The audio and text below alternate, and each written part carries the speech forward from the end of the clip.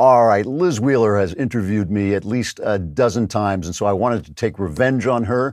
She, you know her from OAN. She had that show Tipping Point with Liz Wheeler, but now she's got her own podcast, The Liz Wheeler Show. She is really one of the top-notch commentators, and I'm delighted to see her. Liz, are you there? I am. Thank you so much for having me. And I have to say, I'm a little worried if you're going to seek revenge on me, because I think the last time we talked, I made you publicly admit that I was right to something. You were right, I know, because I said you were being paranoid, but nowadays paranoia is actually That's exactly right.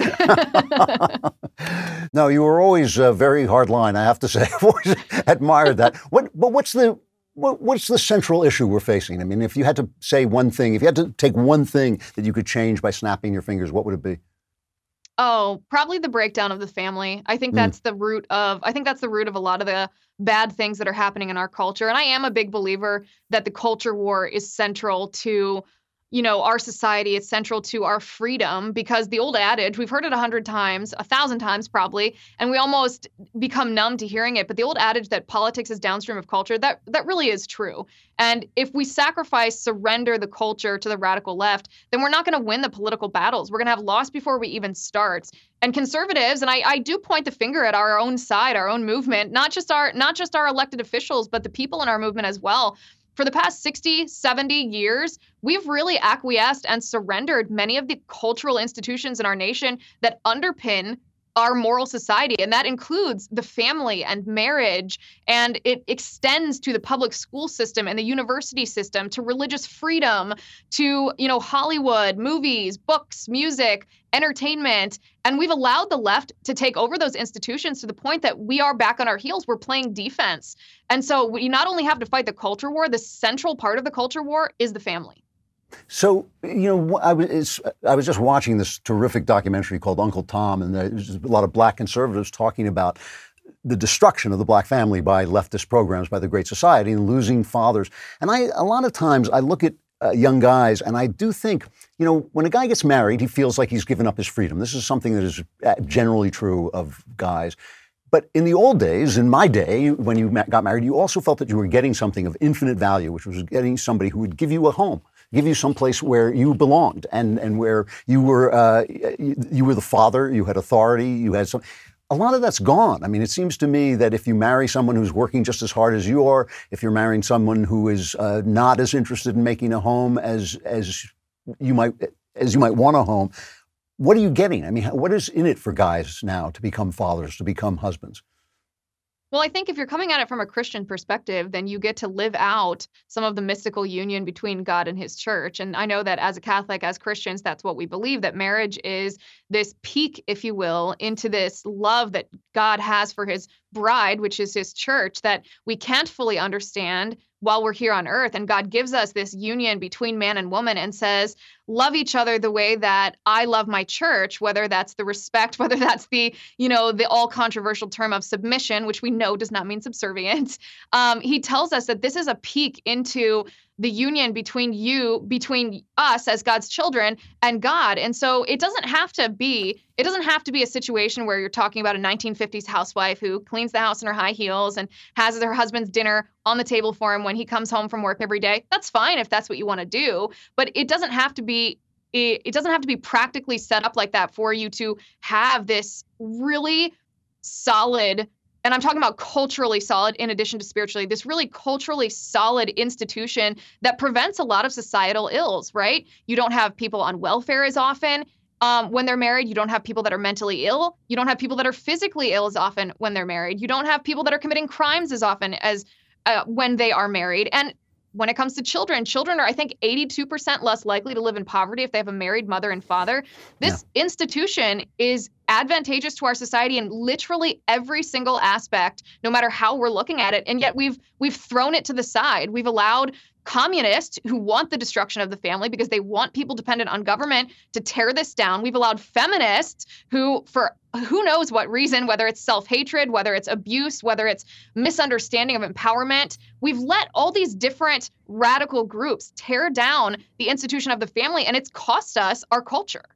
That's first of all, that it's a great answer. The answer that it is a spiritual relationship and a peek into spirituality, because I found that to be literally the case. I mean, one of the reasons I came to God was understanding that this love that I was experiencing went far beyond this marriage, and the marriage was a symbol of something, and I was living that symbol. It actually does happen. It actually does work in real life. Putting the left aside for a minute, and how I wish we could, something seems to have gone terribly wrong with the internet, with social media, with the dissolution, the distancing from one another in physical terms. Guys watching pornography and actually having more fun with pornography than with a human being. People thinking that they are friends, people bullying each other. Is there any way around this, or is this our fate? No, I mean, it comes back to the same cultural institutions, right? So one of the reasons that so many men are addicted to pornography or turn to pornography is because of a godlessness in our society. The reason, in my opinion, that godlessness is on the rise is because you're no longer allowed to talk about God. You're no longer allowed to talk about faith in the public sphere. You're not allowed to even say the word God in Pledge of Allegiance, during the Pledge of Allegiance in public schools. This used to be, Drew, something that was taught to children from when they were very young. We understood, as our founders intended, that our free society, our constitutional republic, was made for a moral people and would not continue to exist for another. That was literally, the founding fathers said that when they created our nation, and that was taught to children. It's no longer taught to children. In fact, religious freedom is ridiculed. It's actually persecuted in many ways when people live out their faith in the public sphere. And so this has cost us this really important foundational aspect of our society, which has led to things like objectifying women and the degradation of marriage. And I'm talking about pornography with both of those two things. And it's cost us this moral compass that we have, which, I mean, you can look at what's happening in Hollywood. You can look at the songs that are on the top of the charts, and you can see that conservatives haven't really been winning the culture war if that's the kind of stuff that's reigning supreme right now. You know, it's funny, there's an argument going on among conservatives, an insane argument where somebody, Yaff, I think, made a joke about making a big deal about licensing reform, professional licensing reform, which actually is an important subject. But there are all these right-wing intellectuals saying, no, we must talk about this. And I thought, like, yeah, if you want to lose every election from now until forever, because these are the things that are actually affecting people's lives. I really do believe that. Well, you know, when you talk about people falling away from God, now, obviously, the left is hostile toward God. They've actually booed God at one of their conventions. But they don't have the power to simply talk people out of their faith. Something else seems to me to have been happening. I mean, is there a natural progression away from God as technology becomes more, ubiquitous, or is there something else that's going on? Is there a way back, I guess, is the question I really want to ask you. I don't know if I would point a finger at technology, because technology in and of itself also has the power to do immense good. It has the power to allow the gospel to be heard by people who maybe wouldn't have otherwise heard it. I think, honestly, that some of the fault lies within the Christian churches, whether it's the Catholic Church, whether it's the dying Protestant churches in our country, whether it's evangelicals who have great intentions, but have sometimes set their cultural institutions. They've separated themselves from cultural institutions and created their own alternative institutions, which I understand why they do. But in the whole cultural situation, churches have failed to respond to people when they are getting bombarded by all these anti-God messages. They have failed to say, here's why you're here. Let us teach you why you're here. Let us teach you how to refute this propaganda that you're hearing, this anti-Christian propaganda that you're hearing. Let us steep you in God's word. Let us, allow you to be to evangelize to other people by equipping you with the tools that you need. Churches haven't done that very well, I don't think, over the last century. Maybe in the Catholic Church since Vatican II, the Catholic Church hasn't done a very good job of it. And the price of that is many Christians go to church out of habit. Many Catholics attend Mass out of habit and aren't actually sure why they believe what they profess to believe. And the fault of that, of course, can't be laid at the feet of the public schools. That is the fault of the breakdown of the family, because parents aren't passing their faith along, and church and spiritual leaders who ought to be really hammering home to their congregations why it's so important that we believe what we believe. No, instead they're hanging up signs that say Black Lives Matter and signs, celebrating Pride Month and all this stuff, which, nothing against anybody, but it's just those are actually things of the world. They have nothing to do with the gospel. They're actually anti-gospel in right. many The ways. Catholic Church, for example, is very tied to this idea of social justice, which we know is essentially socialist. So even though the doctrine of the Catholic Church contains anti-communist theology, they specifically condemn communism. They're actually peddling what's essentially communism. The Protestant churches are turning to wokeism because they have dying congregations and they're trying to bring other people in. Instead of packaging the gospel in a way that's appealing to people or at least intriguing to people, they're abandoning the gospel in favor of wokeism to try to recruit new members. And the evangelical churches, like I said, they tend to separate themselves a lot of times, not all of them. They tend to separate themselves from things of the world because they don't want to be associated with that. They don't want their children exposed to that. All of that's understandable. But when they do that, they tend not to reach as many people, I think. So we just came through this period of Donald Trump, which was this tumultuous period of absolute hysteria on the left, but also in some ways, Trump liked to feed that. He enjoyed it, I think. He enjoyed the drama and the fight and all that. And it was kind of wonderful to see in many ways. But it's now left us, I mean, Trump is gone for now, and it has left us in this interesting place. Do you think things have changed? Has Trump changed anything, or was he just a kind of passing blip on the screen?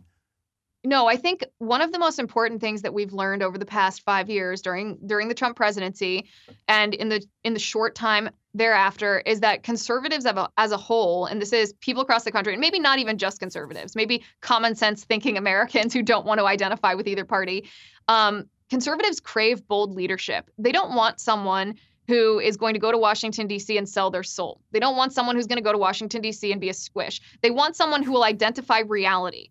Right? That's one of the things that people liked the most about Donald Trump is that he wasn't particularly spectacular with his words. And people loved that because he just identified what everybody was thinking.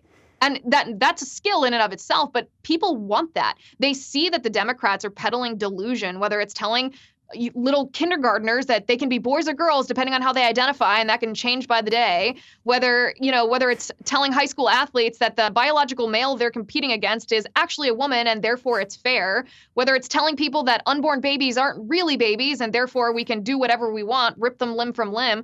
People see that the Democrats are peddling delusion.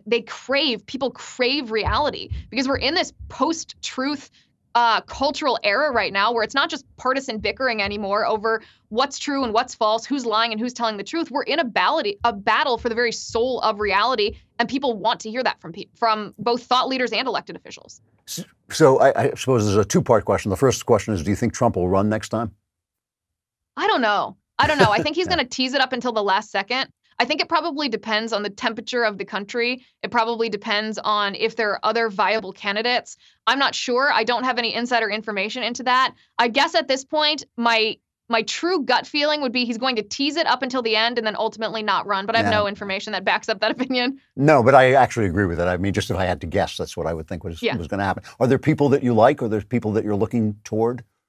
I am the most skeptical pessimist when it comes to politicians. I don't believe in identifying like rising stars because I think they always, whenever you put a politician on a pedestal, they will betray you. They will disappoint you. No question. I'm automatically skeptical, especially if someone says this person's a rising star and they're great. I'm like, are they? Will they be in a year? We'll wait and see. So I really pick out individual actions more than individual people.